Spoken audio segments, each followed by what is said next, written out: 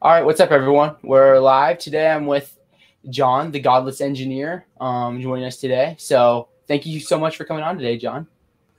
Oh yeah, no problem. I really enjoy having discussions, just really almost about anything. So I jumped at the chance to come on here and talk about stuff. Yeah, 100%. So I don't know. Just want to make sure for everyone listening, like, I don't know what you guys were expecting with this. This isn't going to be like some like formal debate. We're going to be at it for like an hour or so. I just kind of have some questions from John and maybe some follow-ups, and we'll just kind of take it from there. The whole idea why I wanted to do this is just to learn from John, just try to see what he believes and why he believes it. And yeah, so I guess to start off, maybe if you could just in maybe like a minute or two, maybe three, just talk about it's a big question about how you got to where you are today. Right. So it's not that exciting of a story. I grew up Catholic, and so I went to Catholic private school and Catholic church until I was about in fifth grade, which would make me like 10 or 11 or so. And then after that point, we started going to more Protestant type churches, Southern Baptist, Lutheran, other denominations like that. And I spent the rest of my time as a Christian in there. And then I guess later on, like after high school, maybe I was more non-denominational. I didn't really go to church all that much, but I did have friends that were going to Southern Baptist churches. And so I would go with them on occasion, or I would go to non-denominational churches. And then one time my friend, right after a church softball game, he kind of questioned my faith in God, and was trying to help me in the direction of I guess fundamentalist Christianity. And he told me that you're not a real Christian unless you read the Bible or take the Bible literally from cover to cover. So he believed in the 6-day creation, 6,000 years, all that good creationist stuff. And I knew that I couldn't believe that. So I thought that well, I guess I'm not a real Christian. I got to figure out what I believed in. So I took some time and I critically examined what I believed, and it led me down a path where I eventually came to the conclusion that I didn't believe in a God. I just couldn't see the evidence for it. I wasn't convinced by any of the evidence that I found that one does exist for sure. So I had to come to a sensible conclusion of agnostic atheism. That's where I don't know whether or not a God exists, but I don't believe one to exist. And, I've refined what I believe over time with more reflection on the different arguments and more reflection on what I actually believe. But it took probably about six to 9 months or so for me to lose my faith in God altogether. So when was this that you lost your faith? Like, were you in college? Was it after college? Time frame? Well, it was let's see, it was definitely while I was in college. Because I know I hadn't graduated with my master's yet. I was about 25, so that was about 10 years ago or so. So, see, that would put me. I graduated with my bachelor's in computer engineering in 2009, and so somewhere around 2009, 2010, I came to the conclusion that I didn't believe in God anymore. So. Yeah, it was right around that time. Okay. So what inspired you to start your YouTube channel, and kind of like what's the goal of what you're doing, everything with YouTube wise? Well, so I started out on Facebook. I had this new worldview that didn't agree with pretty much anybody in my family, and so I decided that I was going to make a page on Facebook so that I could put all of my memes or I could interact with Facebook as, this sort of anonymous page. And I chose Godless Engineer because it kind of described me. I was newly godless, right? And I was also freshly an engineer. So I started posting, I started making my own memes, my own images to spread various ideas that I had. And it got to the point where the page was getting really popular, and I decided that I wanted to take, my activism to another level and, do videos. And so I just sort of, randomly made videos there for a while. And I didn't really take it seriously until a few years ago when I decided that I was going to, start posting on regular schedules, start posting multiple times a week.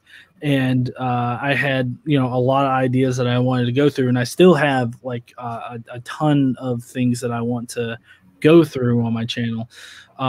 But yeah, I would say the main draw for me starting a YouTube channel and starting to make videos is that I wanted to join that particular part of the community. I wanted to be this active voice, for my position. And so I just went full in with that. Okay. So I just want to go back now a little bit, kind of just work our way forward, kind of like from when you were a Christian to like now when you're an atheist. So we'll just start with when you're a Christian a little bit. So you said you went to Catholic school for a while. Is that correct? Yeah. Okay. So, all right. Side question here. I played sports with a Catholic school, and I noticed like on the doors and stuff, they'd always have the lettering at the top of the doors. Did you have anything like that? It's not really related. I'm just curious with when you went to Catholic school. I don't remember letters above the doors. What kind of letters are you talking about? I don't even know. It'd just be like A plus B plus C, but not literally A, B, C, just various letters. And then usually like the year on the, and I still really don't know what that was. So I was just curious if you knew. No, I only went up to 5th grade, and we really didn't have sports. It was pretty simple. Mm-hmm. So that might be something they do like in high school or something. Okay. Anyways, so how long would you say you were a Catholic for? Let's see. We left the Catholic Church. I want to say when I was about maybe 10 or 11 years old. So I'd probably say solidly for the first 9 years, I was considered Catholic. Okay. And then you transitioned to like a more like a Protestant type faith almost. Well, yeah. So we left the Catholic Church and we just started going to, I can't remember. I think it was like a Baptist church. We really didn't go to church all that much after that point. But I know my mom ended up at a Lutheran church, and I had bounced around different Southern Baptist, non-denominational, and just regular Baptist churches. Okay. So next question I want to ask you is about like, do you think like at that time, did you believe you had a relationship with God? And like the point of this isn't to be like, hey, see this guy, he didn't actually have a relationship with God. He's not a real Christian. That's not what I'm trying to angle at here. I'm just trying to wonder, what did you believe that you had some sort of relationship with a creator, God? Well, yeah, I definitely felt that way. I remember as a kid thinking about how, in the Bible, there's Adam and Eve, and if Adam and Eve were the first two people, then we're all related, right? We're all we're all related, and so I do remember that. And when I was in high school, I regularly, prayed to God and asked for forgiveness and stuff like that. Granted, my attachment to my faith. When I was, not just in high school, but throughout, my time being religious, I really wasn't all that attached to my faith. I had certain points in time in my life where I felt like I needed to be more attached to it, and I tried to be more attached, but I could never get to that place that I guess most Christians find themselves in. Mm-hmm. And so that was always a struggle with me is, when I was a Christian was, am I doing the right things as a Christian person? Like, and, maybe I should pray more and, everything like that. But I definitely felt like I had a personal relationship with whatever God I considered that I had. Okay. How did you think you had that relationship with the God you believed in at that point? If you understand what I'm saying. Yeah, I'm not sure what you're asking. Okay, I'm just saying like some Christians often believe that God speaks to them in certain ways. So kind of like, did you believe that in your relationship God spoke to you? I guess I could have made that question more clearly. Things like that.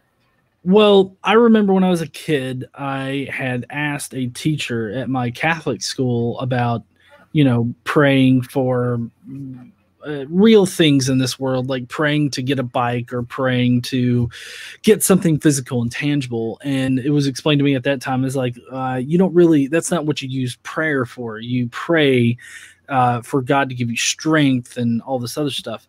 And so that's what I kind of focused on was, I focused on the things in my life that I thought I could interpret as God, like talking to me, God, in those kind of ways, not literally like a voice in my head or anything like that. But I felt like anytime I had a random memory popped up that was embarrassing, that was like God punishing me for something, I felt that whenever just about anything would happen, and my first thought was, oh, that's God trying to tell me something, like those kinds of things.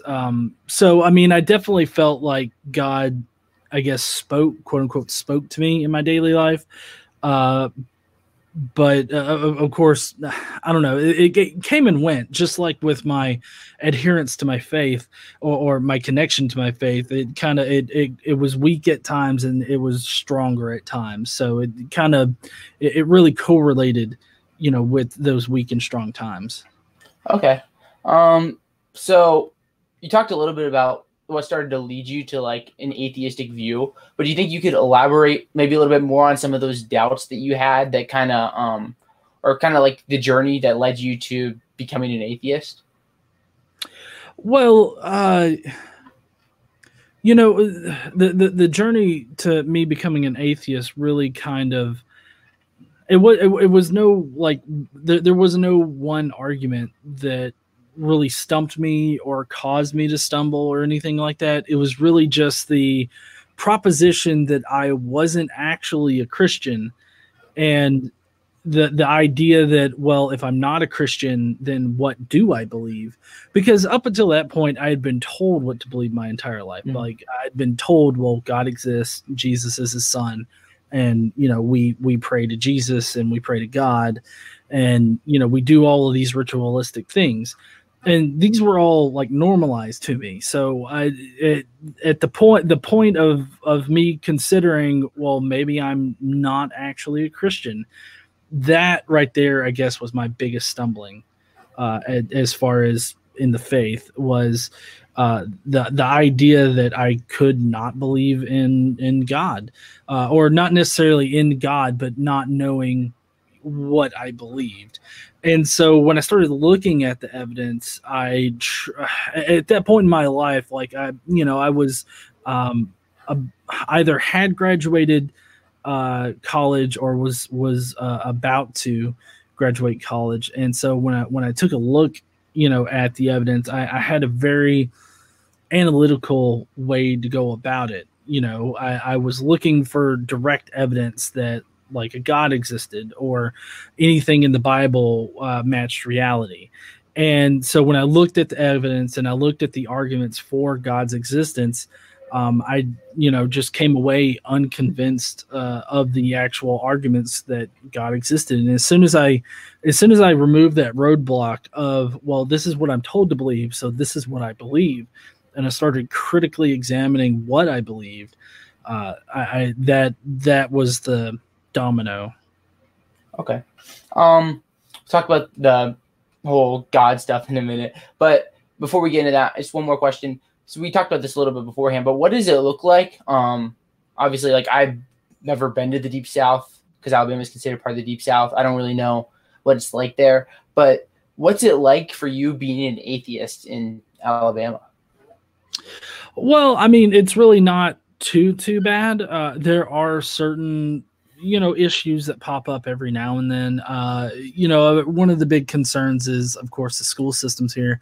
I've got a son who's 10 years old, and he goes to a school. He goes to a public school, and me and my co-parenting person, his mother, we don't try to influence him, as well as both me and my wife, Casey.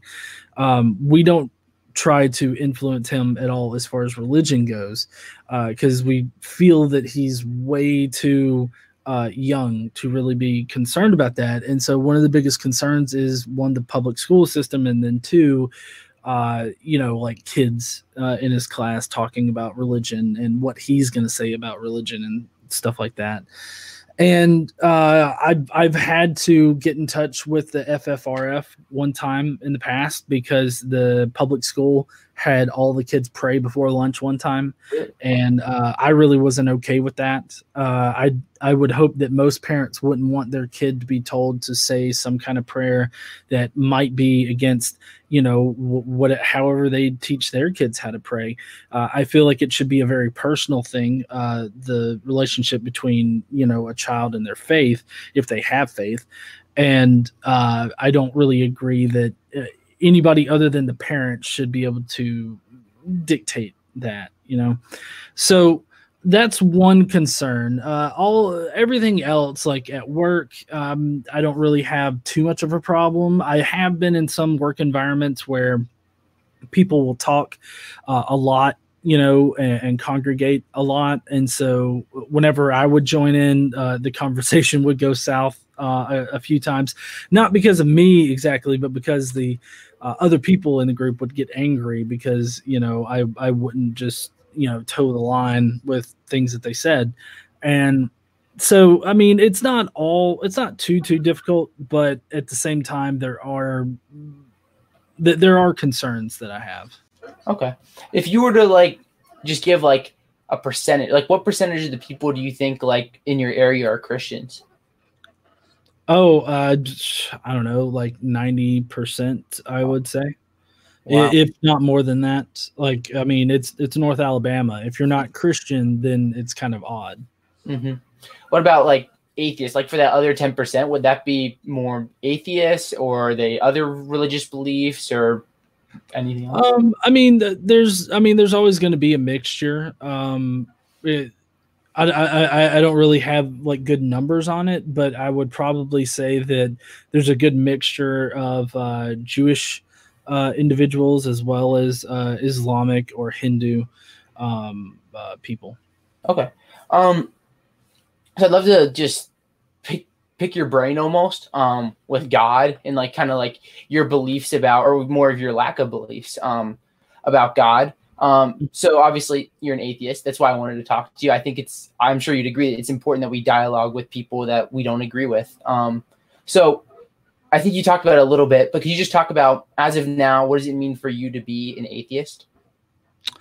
Well, for me, I mean, it's just not believing in a deity, whether that be multiple deities or a single deity, just simply, not believing in them. And then, of course, I take the position of agnostic atheist. So that's, I don't know whether or not a God exists, but I don't believe one to exist. And so that those two, I feel like that entire label really kind of sums up, my position completely, because I feel like it's untenable to be Gnostic about either side of it. I really don't think that you'd be able to prove that one doesn't exist, but I also don't think you can prove that one definitely does exist. So I think at most you could really just be agnostic about the question. But I do realize that there's plenty of Christians out there that definitely know that a God exists, and that's fine. But I still feel like it's a really, really hard position to be in. Okay. So what would is there anything that would convince you that a God exists? That's a really good question, and I'm not exactly sure what exactly would prove that a God exists. A good start, though, would being able to prove that the supernatural events happen. I think that would be a good first step.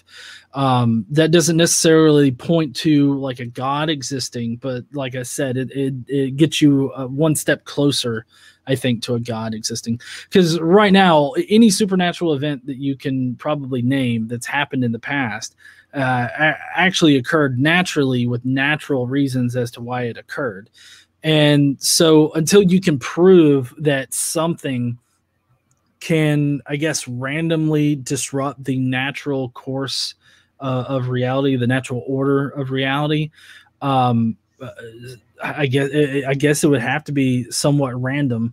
Then unless you can prove that, then I think that if you could prove that, that would get me closer to thinking that a deity exists. But beyond proving supernatural events happen, I'm not really sure what kind of evidence we would be able to obtain that shows that God exists. But I would say supernatural would be a good start. Okay. So what would kind of convince you that something occurred in terms of miraculous? Like, for example, obviously there's a lot of people who are Christians or theists who would believe that these events are occurring. Like, for example, my boss, who I work with in the summer, would claim that he laid hands on someone who was blind, and then maybe not him, but he was with a missions group that laid hands on someone who was blind, and then he saw. Or I saw that, I think it was Lee Strobel retweeted this medical journal where he basically claimed it was evidence of a miracle because there's no possible explanation from a naturalistic framework. So as an atheist, how do you kind of look at those miracle claims that you see from theists? Well, as far as you said that you know somebody that laid hands on a blind person while they were on a mission trip, and then they were able to see. He was with the group that did, yeah. That's what he was saying. Mm-hmm. I mean, I'm immediately very skeptical about that because of the fact that that's just simply not how things work in reality. I think in order to prove something like that was actually a miracle, you would need to set up, a lot of things and record a lot of things in order to show that a miracle actually took place. You would have to verify in some way that the person actually was blind. How do you know that person wasn't just planted there by the guy that was doing the miracle? How do you know that he wasn't just sort of legally blind and then could, when they did something, he pretended that he could see, or he set it up in some way to make it seem like the guy could see again or something like that. There's a million different ways in which that could have happened, naturally. And I couldn't exactly hear what your second example of a miracle was. Yeah. It's just something more of we've seen. I just saw Lee Strobel put out a tweet a few days ago, just with like a recent medical journal, which talked about, I didn't read it. I just kind of saw the article and was like, okay, interesting. Just kept scrolling. But it was just like a medical journal where apparently some event occurred that there is no natural explanation, and basically the doctors are like, we have no idea how this occurred. Some sort of like healing. I'm not honestly super familiar with it. I'm just kind of more asking for like, what do you think when like these medical journals will come out with something that says, hey, there's no explanation in medicine for why this tumor disappeared or this bone came back together. I don't know, things like that. Well, I would say that for one, there's a lot of things we don't know about our body, and we're still figuring out, different things today. And so just because we don't know the explanation for it doesn't mean that it happened miraculously. I would say that you would need a lot more evidence in order to suggest that it actually happened supernaturally than just, oh, we don't have answers. I think that there's a lot of things that people don't know. We're also restricted by our own experiences and our own ability to understand this reality. So I think that the most likely case is that there's some natural process, whether or not we know about it now, that happened that caused the person to get better or something to happen. The most likely case is that, because we don't have any recorded medical miracles or anything like that to happen as of yet. We have things that we don't understand or that we don't know, but it's a giant leap to go from, oh, we don't know how this happened, to, well, God must have done it. Because then the question becomes, well, which God did it? Was it Zeus? Was it any of the number of pagan deities? Is it Allah? Could Allah be responsible for it? It's kind of hard to jump to a specific God definition, let alone just a general God description. Okay, yeah, I totally get what you're saying there. So what would you? Sorry, I'm just trying to think about how to frame this question here. Sorry, I just totally blanked there. I had a thought. Okay, I got it now. It's all back together. So let's just say theoretically, there's this event that occurs. There's no explanation naturally, and this event convinces you that there's a supernatural force. If there is an event that would convince you, what kind of event? Well, basically, what I'm asking is, what could convince you, in terms of like an argument for miracles, that a supernatural event has occurred?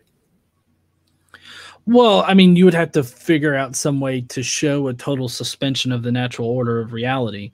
I'm not exactly sure what that would look like, but I would say that if you could sufficiently prove beyond reasonable doubt that it was an actual suspension of the natural order of reality, then you would have a good case for like a supernatural event. But the problem is, though, with supernatural events is that as soon as you can explain it like in reality, because it happened in reality, it automatically becomes a natural event. That's not to say that natural events can't be like caused by God in some way. I would think that you would need to show that causal link between a deity and the natural events, which right now our understanding is that we don't need any supernatural intervention for natural events to occur. So I would say that if you could sufficiently prove that it was a natural suspension of if it was a suspension of the natural order of reality, you would have a good case for a supernatural event. Okay. Just kind of one more question on this before we keep going here. Let's just say, like, theoretically, let's just say you lose your ear, right? It just gets like chopped off, right? So that's gone. And then let's just say theoretically someone comes and doesn't, for this question, it doesn't really matter if it's a Christian or Muslim or Jew, someone who believes in a theistic God prays for you, that the ear grows back, and that ear eventually does grow back. And the doctors would say, hey, there's no explanation naturally for why your ear grow back. It must have been, well, we don't know. Would that convince you that there's some sort of like supernatural element to reality? I'm not exactly sure. Just because, I mean, I would say that as soon as you could rule out other possibilities, that, maybe, I don't know, you had like one of those first aid sprays from Resident Evil or something like that, and you sprayed it on your ear and your ear grew back or something like that. Like, I don't know, I would say that you would have a good case for it if you ruled out every other explanation. But that's why proving supernatural events is really tough, is because you have to be able to rule out all these other explanations. Because, like, if you think about it, a long time ago, we used to think that lightning came from the gods. Like, the gods caused rain, the gods caused lightning. I mean, the gods even controlled seasonal patterns. And now we understand those particular natural events. We know how they happen. We know how seasons work. We know how lightning and thunder work. We know how eclipses work. So I would say that you would need to be able to rule out like all natural explanations in order to suggest that it was a supernatural one. Okay. Appreciate your thoughts there. Just like learning from you. I want to ask you some more, a little bit about God and stuff. Maybe just transition maybe a little bit to some of more of the other arguments for the existence of God. I know for you, you believe morality is subjective, correct? Mm-hmm. Okay. Could you talk a little bit about I saw you made a TikTok. Actually, I mean, I don't agree with you, but I really like the TikTok that you made about moral subjectivism. I think it was a few months ago, actually. But what for you? Why are you a moral subjectivist? Well, I'm a moral subjectivist because I see differences in moral foundations, and the best explanation for those differences is the fact that morality is subjective to each of us. And a lot of people see the commonalities between everybody's moral foundation because we all live in the same society. But when you take a look at, when you compare yourself to other societies that exist out there, you see vast differences of moral foundations and moral behaviors. And the best explanation that I can get to for that is that it's a natural consequence of a complex central nervous system. It's just an emergent property of our complex brains. And the reason why the God explanation doesn't really cut it for me is because if you take a look at the Christian moral foundation, if you will, it changes even in today's landscape. The Christian morality, the basic Christian moral foundation, I would say, changes depending on what area of the country you live in, what society that you live in, and then if you look back in time, you have different moral foundations for Christians across the ages.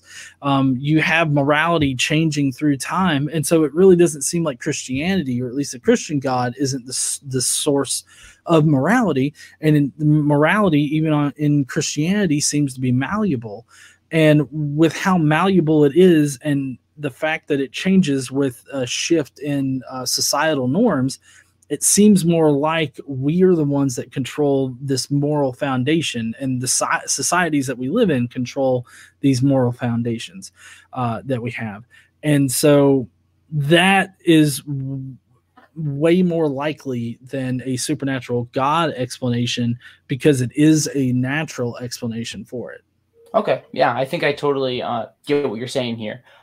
So think about this. I'm going to go back to that in a second, but one thing I want to ask you, obviously, any sort of like ESG believes in an objective moral standard, would probably the first question they'd ask you is, if morality is subjective, let's say, for example, the Holocaust, was that wrong? I'm sure the question, anytime you say you're a moral subjectivist, that's the first question you get. But what kind of response would you give to that question? Well, I mean, it's just the same as me comparing my moral foundation to any other society's moral foundation. Whenever we talk about them being absolutely wrong or anything like that, what we're really talking about is our shared moral foundation that we have, and we're comparing that shared moral foundation to this other group's moral foundation. And so we have a certain number of moral facts that we have deemed are absolutely true, right? Even though they're not really absolutely true, at least I don't feel like they are. They're very nuanced in just about every situation. But it's really just comparing your own moral foundation to their moral foundation. And I mean, you do that all the time with other people. I mean, if you just look at social media, you'll find people that, use their own moral judgment to condemn or praise other people on the internet, and even in your own lives, because you as a Christian could feel one way about a topic and think that is the morally correct way to respond to a certain situation, while another Christian out there could feel completely different about it, and they could have a different sense of morality. And just because there do exist these commonalities between our moral foundations in our society, even across societies, there are commonalities between moral foundations.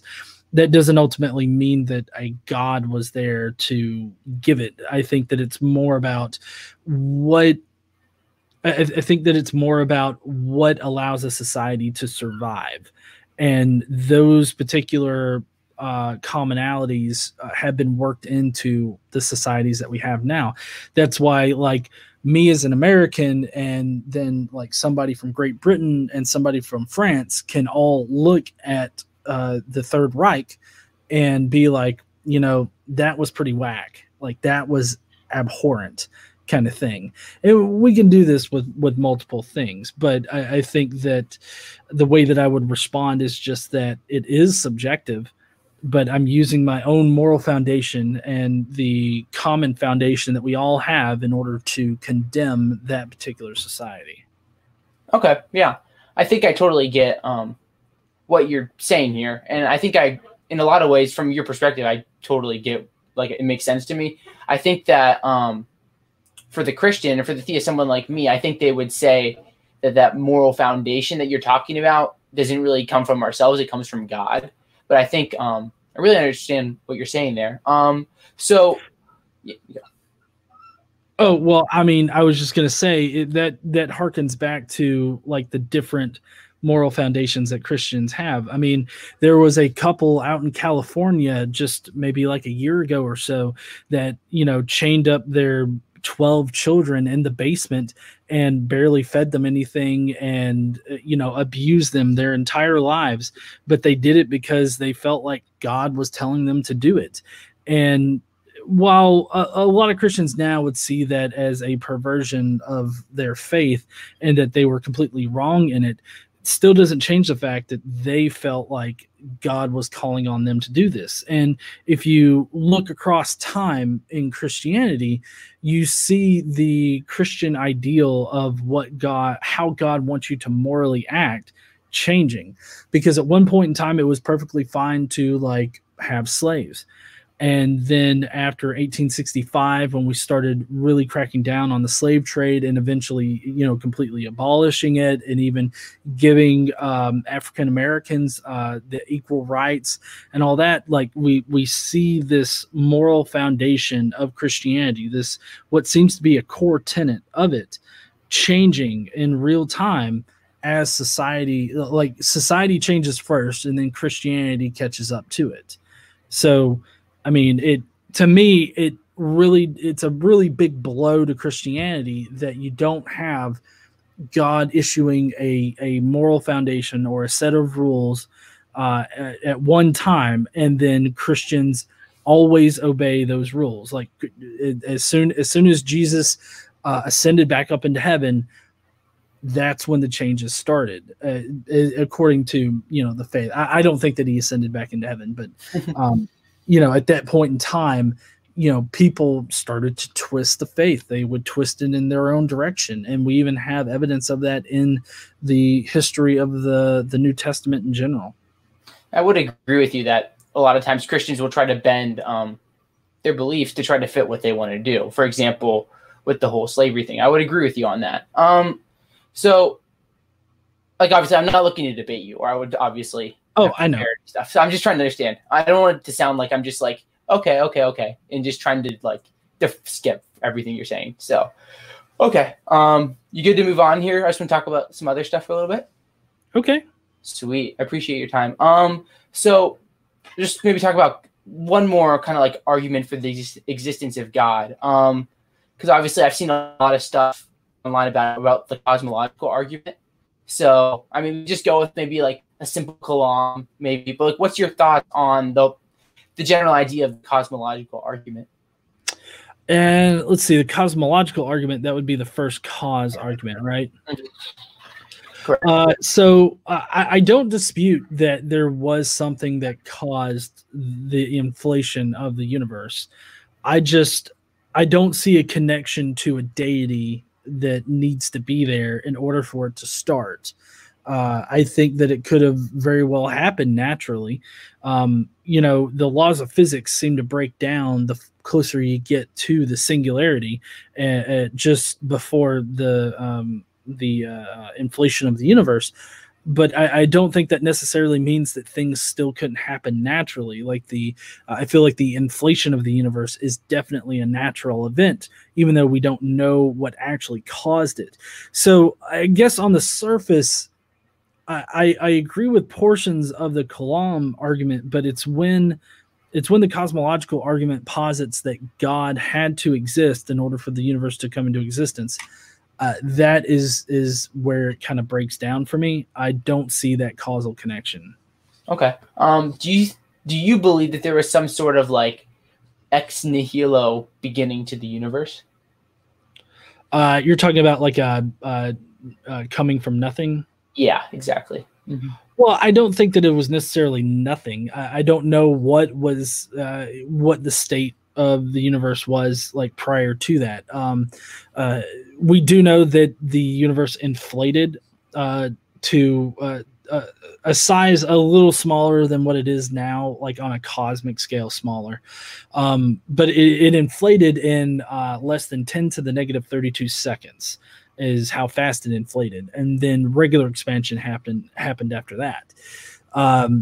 So it's not necessarily that it came from nothing. It's more like it inflated and created space-time and everything like that, and in an incredibly short amount of time.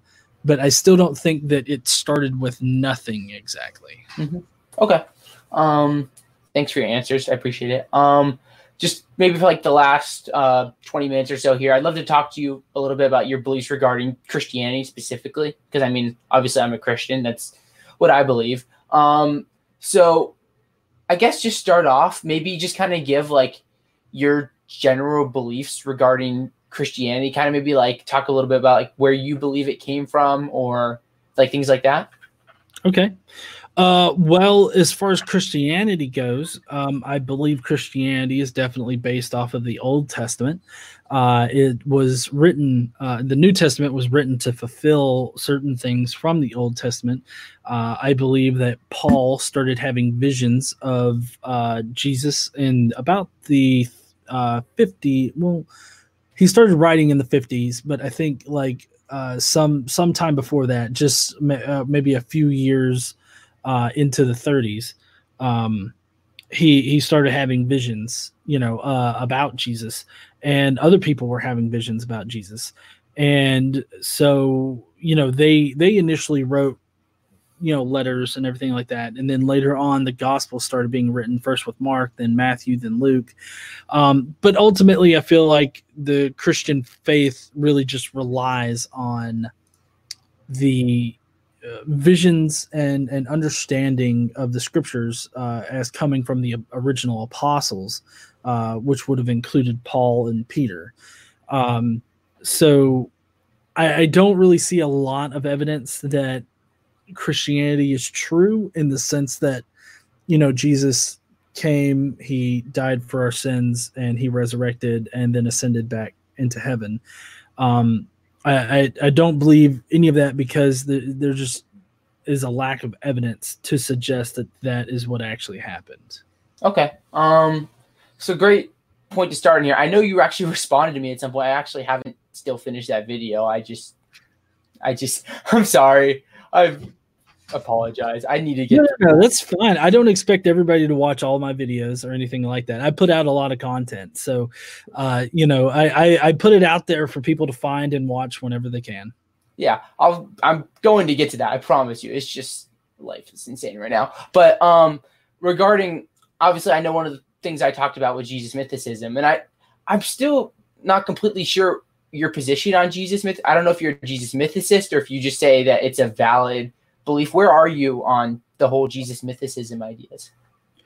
Well, I think the most likely explanation, like for the origins of Christianity, is that Jesus started out as a myth. I still think that there's a possibility that Jesus could have existed, but I don't really think that if he did, we have any evidence that would suggest that he did. Currently, I feel like the evidence points in the direction of mythical at first. But I am open to there being some kind of new evidence or new argument that could prove that he most likely existed. But currently, right now, I technically I say that I think he probably didn't exist. Okay. So what about like other ancient historical figures? Take, for example, let's say Alexander the Great. Would you evaluate the existence of the Alexander the Great with the same standards as you would, for example, the existence of Jesus? And if so, where are you on the existence of, let's just say, I don't know if you know too much about Alexander the Great, but someone like him? Oh, yes. I know plenty about Alexander the Great. Great. Well, I mean, this is one of the historical figures that regularly gets brought up because we don't have a written record about Alexander the Great until Arrian about 500 years later. And a lot of times that's brought up because we have like the Gospels that are written just 40 years after Jesus supposedly died. But the big difference between the Gospels and Arrian's record of Alexander the Great is that Arrian used and named firsthand sources that discussed Alexander the Great. Most importantly, two of Alexander's generals. And he had access to these government records from these generals. And so he told his history of Alexander the Great from firsthand accounts. He directly names who he got his information from, and he follows what we would consider good historiography for the time. How that compares to the Gospels is that the Gospels don't name their authors, they don't name their sources, and in fact, the only sources that they really do cite in the Gospels is the scriptures, or are the scriptures, which would be the Septuagint at the time. And so that's how the evidence differs for the two. So we have firsthand accounts about, Arrian used firsthand accounts about Alexander the Great in order to tell his history, while the Gospels did not, at least do not suggest or name any kind of eyewitness accounts that would tie, Jesus to an earthly existence. Okay. So what do you think of, let's just think, I'm just thinking here, let's just take maybe 1 Corinthians, I believe it's 15, who someone like a Habermas or Lacona would say is the earliest Christian creed. I've heard they date it to a couple years after the alleged resurrection, so 35-ish AD, where it talks about Paul claiming that Jesus appeared to Peter and the 12. I'm totally messing it up, but that's the general idea. So how would you view that claim? Well, I don't dispute that it probably existed around the time that most scholars say it existed, but really the only thing that it can really get back to is a belief that these things happened. The things that Paul says are rhetoric. He talks about how Jesus appeared to 500 people. Who were these people? Where was this appearance at? We don't have any kind of information that we could use in order to validate it. Even at the time, if he said, 500 people from so-and-so city, Jesus appeared to them.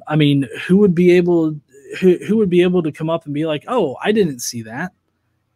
There's literally no way in order to verify that those things happen. So what it really gets back to is just the belief that Jesus appeared to people. And I do believe that Paul believed that, as well as he believed in these visions that he had of Jesus. But the problem is that Paul would be a contemporary of Jesus. So he would have firsthand knowledge of disciples or even Jesus's ministry. But what we find is that Paul doesn't mention any of these things. He doesn't mention an earthly ministry. He doesn't mention any disciples, which I know that he talks about Peter, but Peter isn't, he's not indicated by Paul to be a disciple. He's indicated to be an apostle, sure, but not a disciple. So evidence like the Pauline Creed in 1 Corinthians 3 or 15, 3-8. Yeah, exactly. I would say definitely dates early, but it can only get you back to a belief that these things happened and not an actual account of these things happening.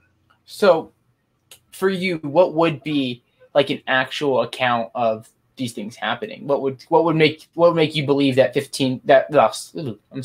1 Corinthians 15, 3-8 would be an actual account of things happening? What would convince you of that? Well, I mean, I would say that he would need, like actual sources cited. So like consider the Alexander the Great thing. How Arian has his history set up is that he used firsthand accounts. He names those firsthand accounts, and he has a reason for having access to those firsthand accounts. But what we find in the Bible, especially in Paul's letters, is that he doesn't name any sources, or the only things that he really cites are visions and scriptures. So any of the information that he has about Jesus is going to come from these visions and the scriptures. So as far as the Pauline Creed goes, it talks about Jesus, being crucified, dying, and resurrecting.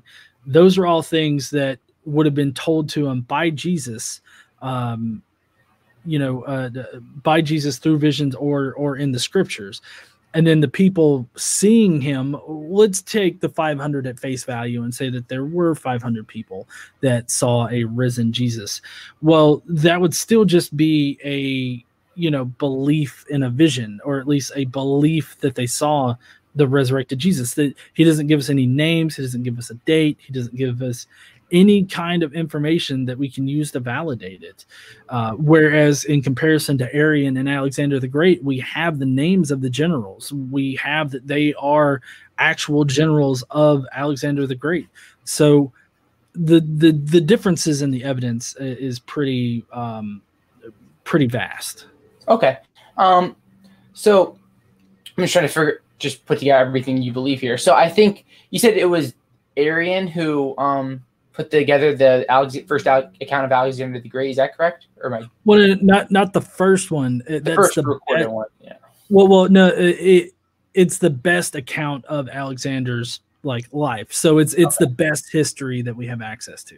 Okay. So that would be a secondary source, and I think a lot of Christians would say that let's say 1 Corinthians 15, 3-8, or maybe the other claimed beliefs of the appearance of the women seeing the appearances or things like that, those would be primary sources because they'd be taken from the actual eyewitness, or they claim to be taken from the eyewitnesses. Do you follow what I'm saying? It doesn't claim to be taken from the eyewitnesses. It doesn't?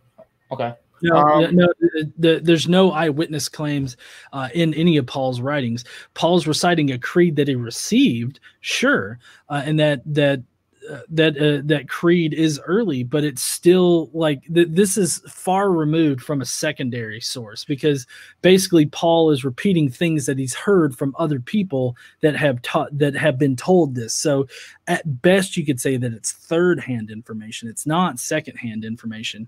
And Arian, while he is a secondary source, he's using primary sources in order to inform us. So really we have access to primary sources through this secondary source that's Arian, and we just don't have that with Paul. At best that we could say is that we have third-hand sources in the form of the Pauline Creed. Okay. Thank you for that. So last point here on Jesus mythicism, things like that. Last question. Well, not point, last question.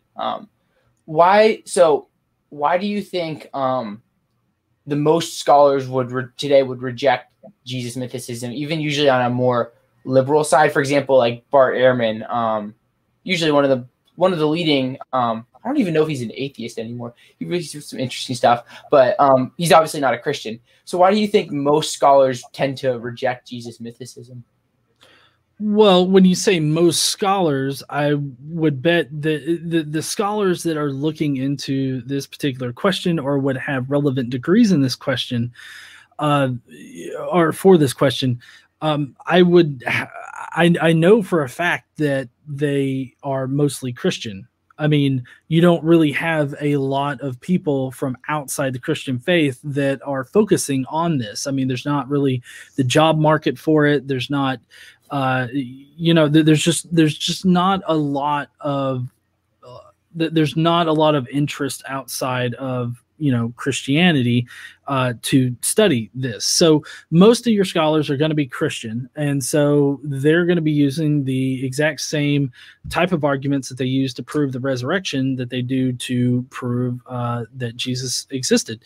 And I feel like the evidence for the resurrection is pretty poor. The arguments for the resurrection is pretty poor, and I feel the same way about the evidence for the existence of Jesus. Now, you did mention, more critical scholars like Bart Ehrman, but even Bart Ehrman is seriously flawed on this particular question.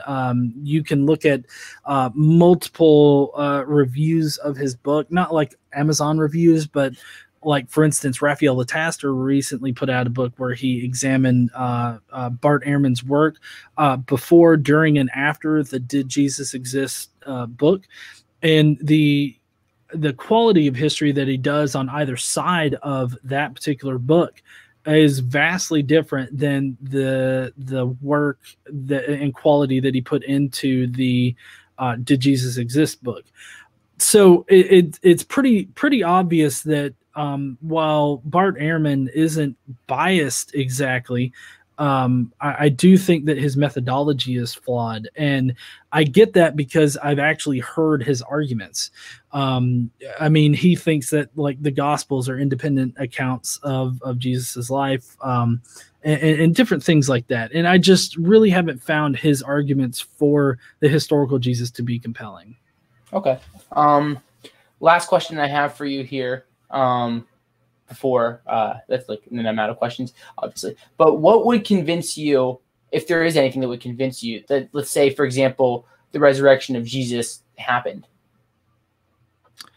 So let's see, what would convince me that the resurrection of Jesus would happen, or did happen? I mean, it's a supernatural event. So you would have to find some way, which it being in history is a lot harder, because a lot of people want to think that things are like either 100% definite or 0% couldn't have happened. But that's not really how history is done. History is done based on probabilities. And so you have to figure out what is the most probable thing to happen. And when you go into history, the farther back you go, the harder it is to say anything with any great amount of certainty. Even like with Arian and his primary sources, that's not 100% certain. There's some level of skepticism that does exist there. I'm not exactly sure what that would be, because I haven't looked that far into the evidence for Alexander the Great.